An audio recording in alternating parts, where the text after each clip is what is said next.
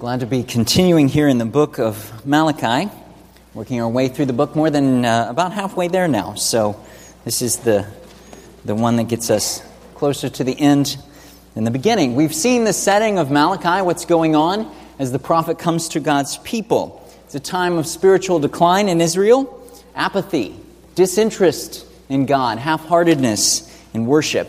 And we've seen how Malachi brought this message from God in the form of a dispute.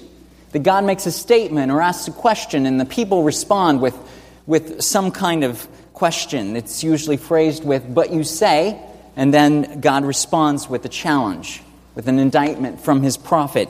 And so Malachi is this dispute, and we're now in the fourth dispute as we continue here today. Malachi has been called the prophet of God's covenant love, because of the way that God has rooted his dispute with his people that we saw at the very beginning of the book, in his love for them. It's as if he's saying, right, God's saying, I wouldn't be arguing with you if I didn't care. God is loving his people, and so he's saying to them, why are you responding this way towards my love? Why are you being half-hearted? Why are you questioning my love? Why are you breaking faith? As we saw last week, breaking faith with me and breaking faith with one another, being treacherous and not keeping your promises. God's people have been doing these things, and so God is letting them know about it because he cares, because he loves them. And so all of these responses that we're seeing from the people are these kinds of expressions of selfishness, of irreverence, of idolatry that have become such a problem in these days, and that's why God sent Malachi. Those things, of course, are a problem in our day as well. So these words are for us this morning, too. Page 676 is where Malachi chapter 2 is located, if you're using one of the Pew Bibles. Malachi, of course, is right before Matthew in our Bibles. And we'll be reading there at the end of chapter 2. The outline in the bulletin is a bit, I'll jump around with it a bit more than usual. But I hope it helps you to follow along as well. From Malachi, chapter 2, verse 17. You have wearied the Lord with your words. How have we wearied him, you ask? By saying, all who do evil are good in the eyes of the Lord, and he's pleased with them. Or, where is the God of justice? See, I will send my messenger who will prepare the way before me. Then suddenly the Lord you are seeking will come to his temple. The messenger of the covenant, whom you desire, will come, says the Lord Almighty. But who can endure the day of his coming? Who can stand when he appears? For he will be like a refiner's fire or a launderer's soap. He will sit as a refiner and purifier of silver. He will purify the Levites and refine them like gold and silver. Then the Lord will have men who will bring offerings in righteousness. And the offerings of Judah and Jerusalem will be acceptable to the Lord, as in the days gone by, as in former years. So I will come near to you for judgment. I will be quick to testify against the sorcerers, adulterers, and perjurers, against those who defraud laborers of their wages, who oppress the widows and the fatherless, and deprive aliens of justice. But do not fear me, says the Lord Almighty. Let's pray together. Father, we need your help, of course, as we come to your word. And we thank you that in it are timeless truths for us today to understand about who you are, about your justice, and about who we are, and about our need for you. God, we thank you that we have this opportunity. And we ask that you would speak to us in the next few minutes, and that you would make your word real in our hearts and change us as a result. And we pray it in Jesus' name. Amen. On July 8th in 1741, in Enfield, Connecticut, Jonathan Edwards preached his most famous sermon, of course, Sinners in the Hands of an Angry God.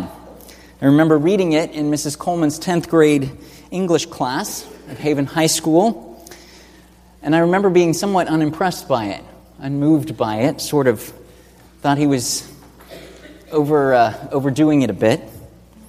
I guess that was my problem, right? It's being a high school sophomore. No offense to any high school sophomores out there, but I'm sure you're loving great literature that you read in high school English. I wasn't so much interested at the time. But the story, of course, of the sermon is a fascinating one, and of its impact in American history.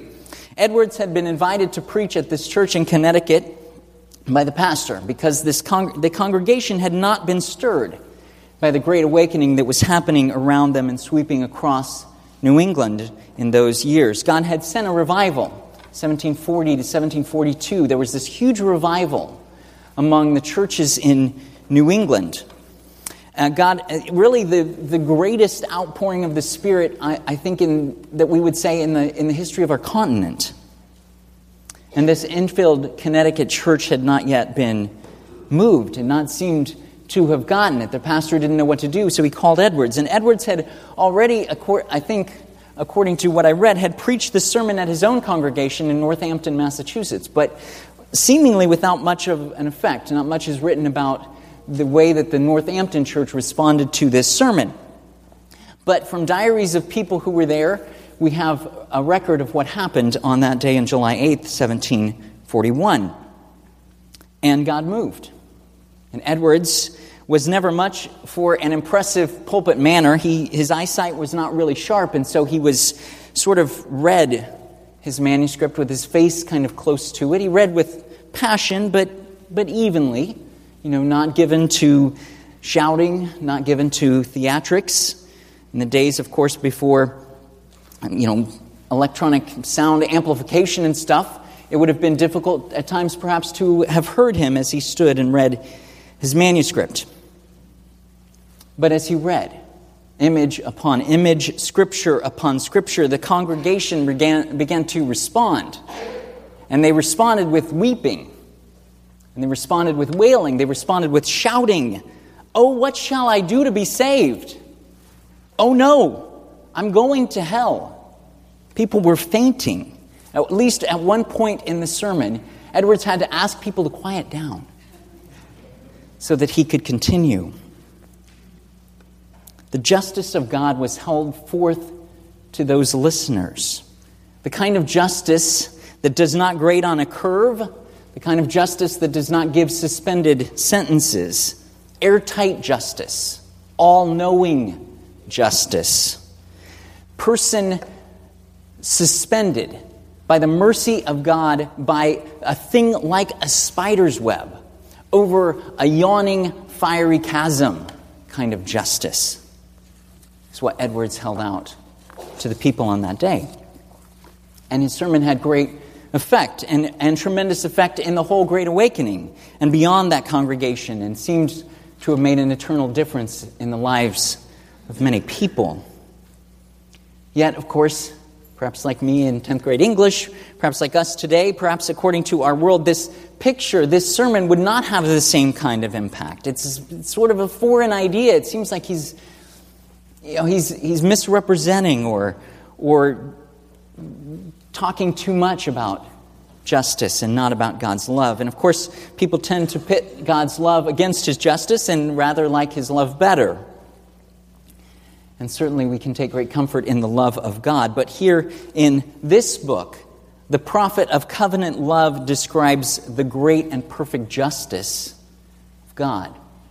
And we can't separate these two in his character. They're both perfectly represented in our God.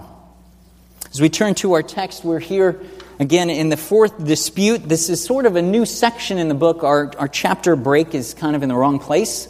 We should start chapter 3 here in verse 17. It doesn't really help us, but we're entering some new territory. The dispute, in a sense, is heating up. The questions of the people are becoming more pointed, more cynical, perhaps more bitter. Verse 17, you have wearied, you've made him tired, the Lord with your words. How have we wearied him, you ask? By saying, all who do evil are good in the eyes of the Lord, and he is pleased with them. Or where is the God of justice?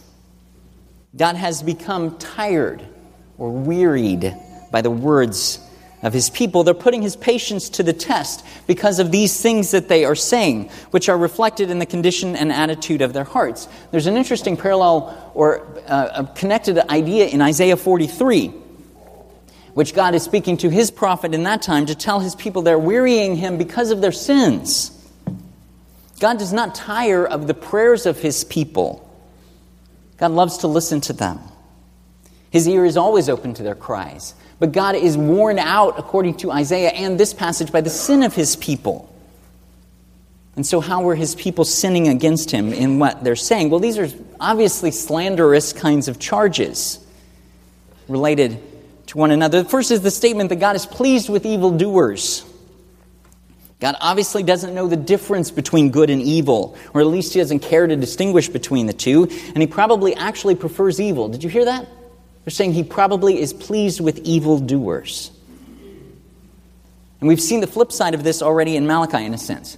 Because God has said to his people in Malachi, he's not pleased with their sacrifices in chapter 1. That he's not listening to their weeping and wailing before him in chapter 2, verse 13. So this is the logic according to them, right? God isn't listening to us, so he must prefer to listen to evildoers. You see what happened there? There is this implicit assumption that we're doing right, that God should be pleased with us. And since he isn't, that must mean that he prefers those who are evil instead of us holy and righteous people. Right? The second charge is related, stated a different way, as a question. Where's the God of justice? God doesn't seem to care about good or evil. He doesn't seem to know the difference. God has no sense of justice and fairness. God can't tell right from wrong.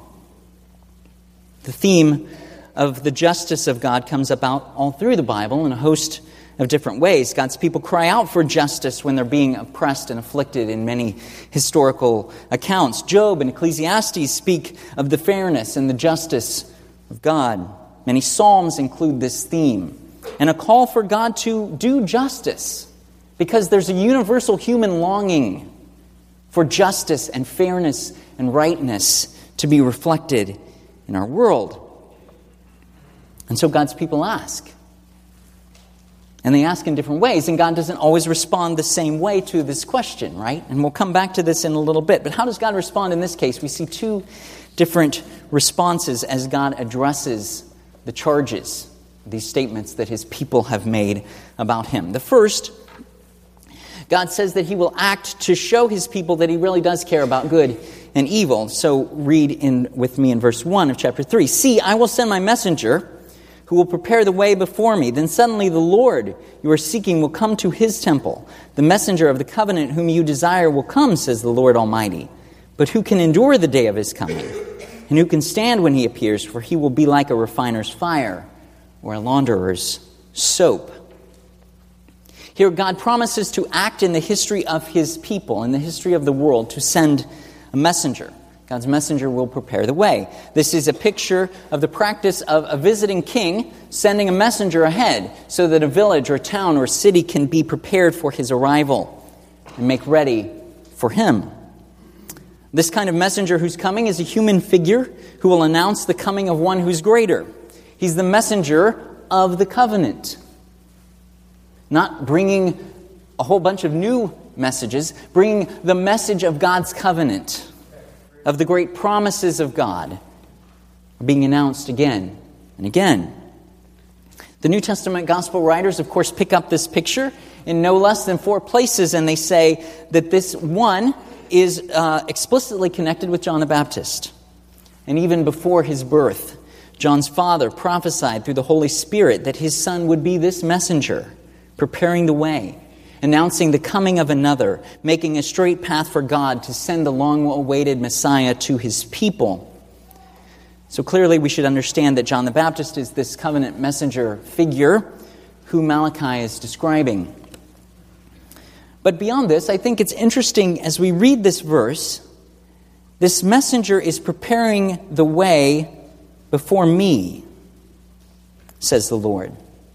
And suddenly the Lord, now this is not the Lord Yahweh, this is the Lord as in Adonai, Lord or Master. It could be a human or a divine figure. The Lord whom you are seeking will come to his temple. It seems to me that we can see hints of the arrival of two figures, can't we, in this verse? As indeed Jesus followed the ministry of John the Baptist, the messenger. The Lord is coming to his temple. He's going to show up in the place where he promised that he would meet with his people. But in a way that's sudden, in a way that's surprising and unexpected. There's some shock value in the arrival of the Lord in his temple. This changes the equation, right? God is going to show up on the scene. What about their charge? What about the question? Does God prefer evildoers? Is he confused by good and evil? Verse 2, who can endure the day of his coming? Who can stand when he appears? For he will be like a refiner's fire or a launderer's soap. He will sit as a refiner and purifier of silver. He will purify the Levites and refine them like gold and silver. Then the Lord will have men who will bring offerings in righteousness. And the offerings of Judah and Jerusalem will be acceptable to the Lord, as in the days gone by, as in former years. Is God confused by good and evil? No, he's going to sort it out. He's going to sort out good and evil. He's going to remove the evil, and he's going to keep the good, as described by these two metaphors here, refining and washing. God's going to refine. He's going to purify his people. Of course, this is the process of getting all of the impurities out of metal, precious metals, by heating them up, so all the bad stuff can burn off. The second image, of course, is washing with soap, with detergent, with an alkali kind of stuff that they used in that day to get things white again, to get the stains and the dirt out of their clothes. One commentator was writing in 1913. I love the way that this person wrote about this. He said this: the beauty of this picture is that the refiner looks into the open furnace or pot, and he knows the process of purifying is complete when all the dross is all burned away, when he can see his image plainly reflected in the molten metal. As metal is heated up and purified, it becomes like something like a mirror. And as you look into it, you can see your image reflected. And so the idea of God seeing this refining being complete when his image is reflected in his people. The result, Malachi tells us, will be pure worship. Not like the worship that they've been doing, but pure worship, righteous offerings that are accepted to the Lord. God's people will worship him rightly. The priests and the Levites mentioned here will not lead the people into idolatry and depravity and make them stumble, as in chapter 2, verse 8. No, they will be pleasing to the Lord as they used to be. There's this interesting sense of looking backward here to a time when the Lord's people were more serious, they were more diligent, they were more reflective in their worship of him. So as a prophet, Malachi is looking forward to this event. God is going to do something radical regarding the moral character of his people. He's going to act decisively. Well, when will this happen? We should see that this happens as part of an unfolding drama in redemptive history. In other words, as we often see in the Old Testament prophets, it's not one complete event, that there was a near fulfillment in the first advent of Christ, and there will be a complete fulfillment in his second coming. So from Malachi's perspective, right, there's a near fulfillment of this prophecy in the coming of the messenger and in the Lord's appearance in his temple. So in something like 450 years from when this was written, indeed, John the Baptist and Jesus showed up on the scene, refining and cleansing real people. And many people in Israel, sinners, ordinary people, Gentiles, Jews, rich, poor, lame, and blind, believed in Christ. And they were refined, they were purified, they were cleansed of their sins, they were forgiven, they were saved. Jesus came to seek and save the lost, and he found many. Many, of course, did not believe.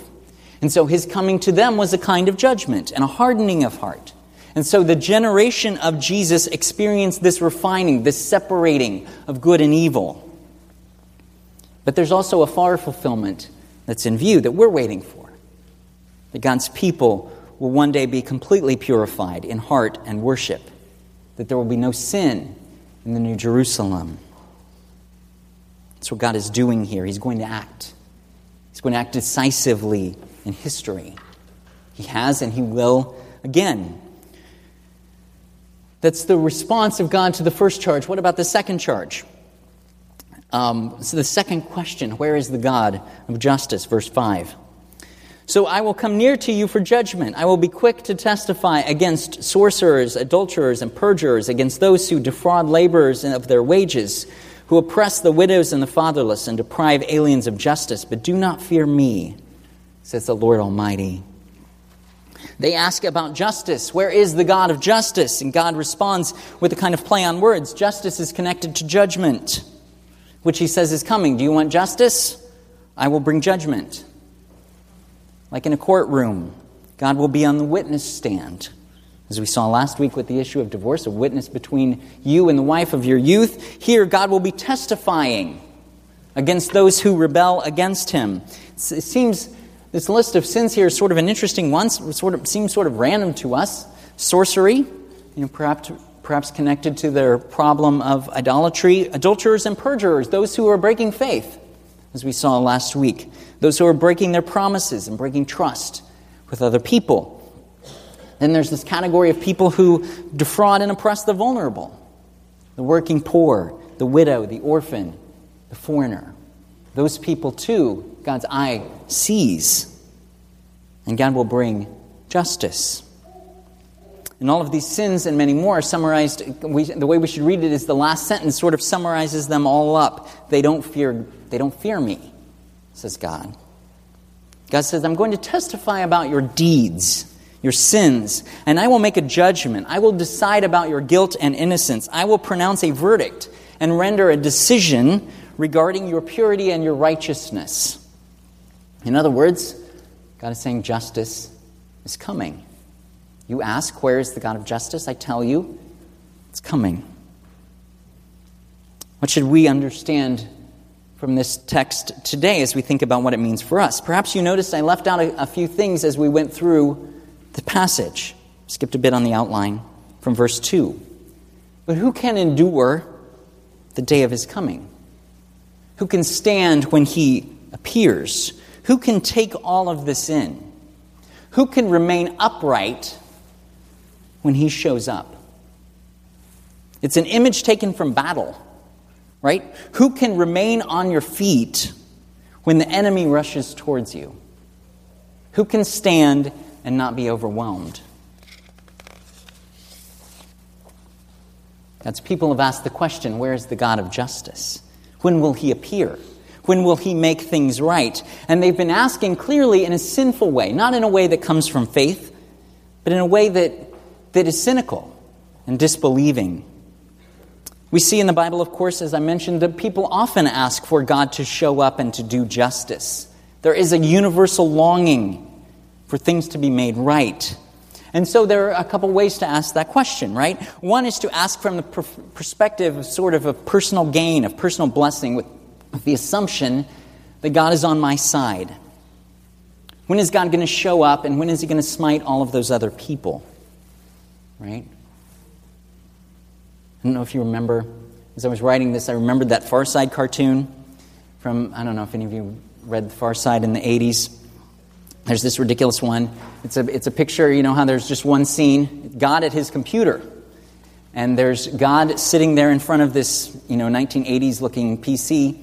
And there's a guy on the computer screen, and there's the smite button on God's keyboard.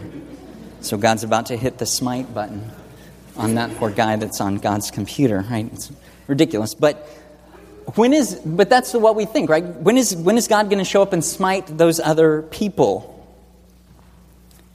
He's on my side. The prophet Amos described this same scenario in Amos chapter 5. In the context of that book, the people have been asking for God to show up and bless them, while at the same time they've been oppressing others and breaking faith and committing all kinds of idolatry. And this is what Amos writes. Woe to you who long for the day of the Lord. Why do you long for the day of the Lord? That day will be darkness, not light. It will be as though a man fled from a lion only to be met by a bear. As though he entered his house and rested his hand on the wall only to have a snake bite him. Will the day of the Lord be darkness, not light? Will not the day of the Lord be darkness and not light? Pitch dark, without a ray of brightness. This description from a prophet, I think, fits with Malachi.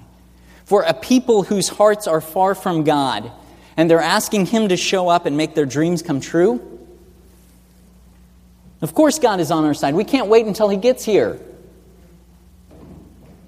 If any of you watch college football, of course you know Lee Corso. If Lee Corso was the prophet, he'd say, well, what would he say? Not so fast, my friend. Wait a minute. Do you think that God is here just to make your dreams come true and live according to your agenda? There's a very different way. That's one way to ask for God's justice. There's a very different way for God's people to ask for God to show up and bring justice. Psalm 73 is a great example of the man who saw the prosperity of the wicked and he asked, where's God? And then he remembered.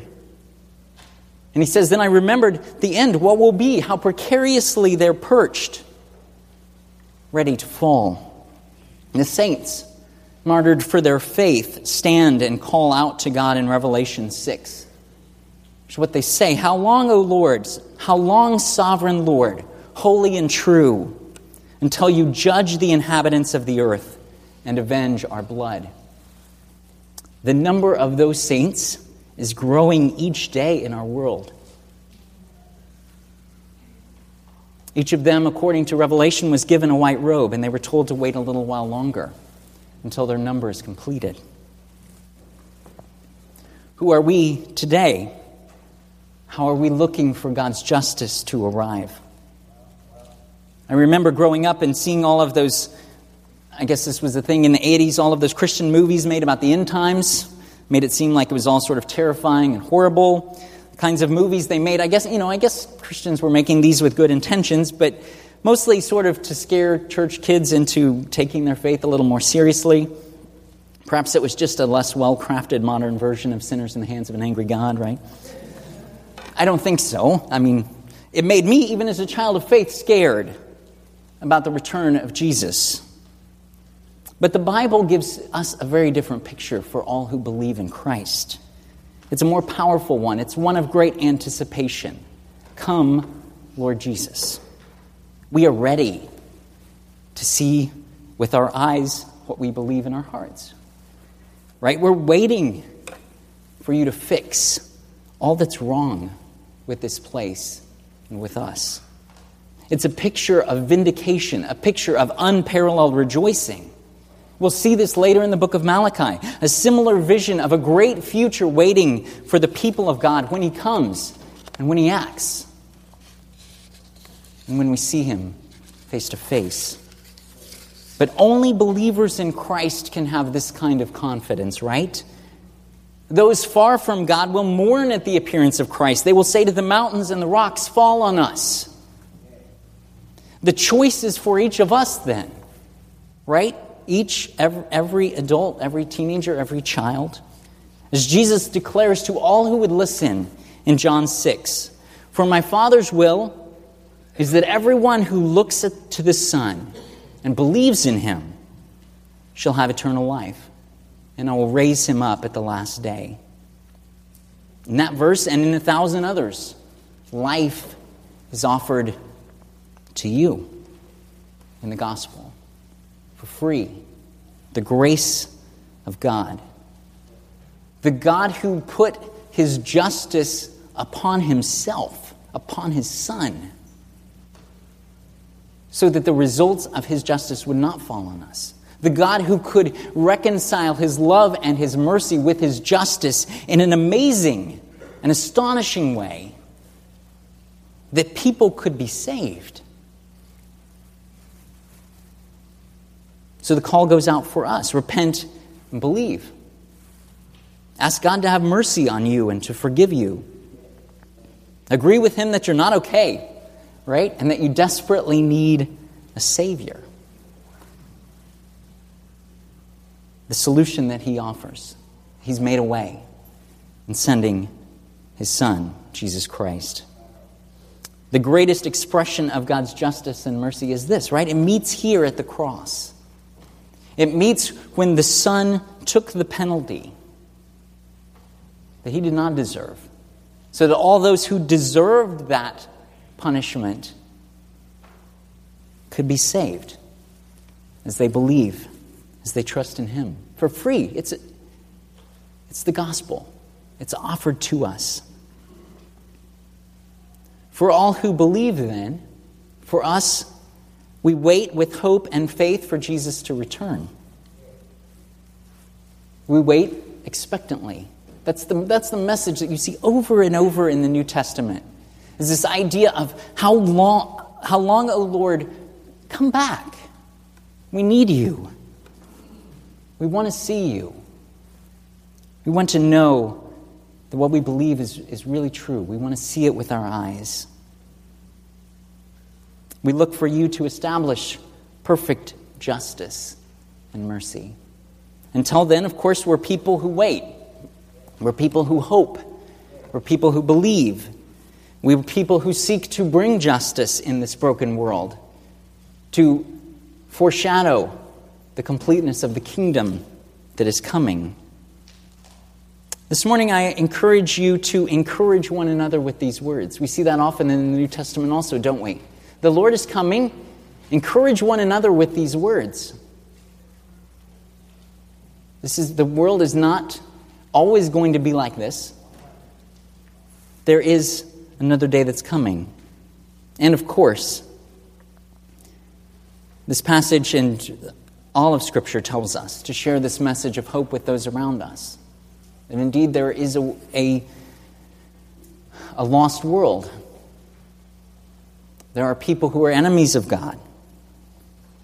And there is a message of hope and forgiveness for them as well. And God has called his church to be a part of declaring that message to those who are near to us and those who are far away from us. These things are true for God's people. These things are true for us. It's good news for us this morning. And indeed, we say, come, Lord Jesus. Amen. Please pray with me. Father, indeed, we are thankful this morning for these words. We're thankful that you have sown in our hearts the seeds of faith that can see, truly, through your Spirit, that this world is not all that there is, that you are there, that you are bringing justice even when we don't see it, Lord, and that you are coming back. And we long for that day. Help us as we wait to look forward as people who look expectantly and do in our lives. Lord, help us to reach out to others with this message that you love and that you forgive. And indeed, the judgment is coming. Lord, we thank you for this time. Use these words in our lives even this week. And we pray it in Jesus' name. Amen.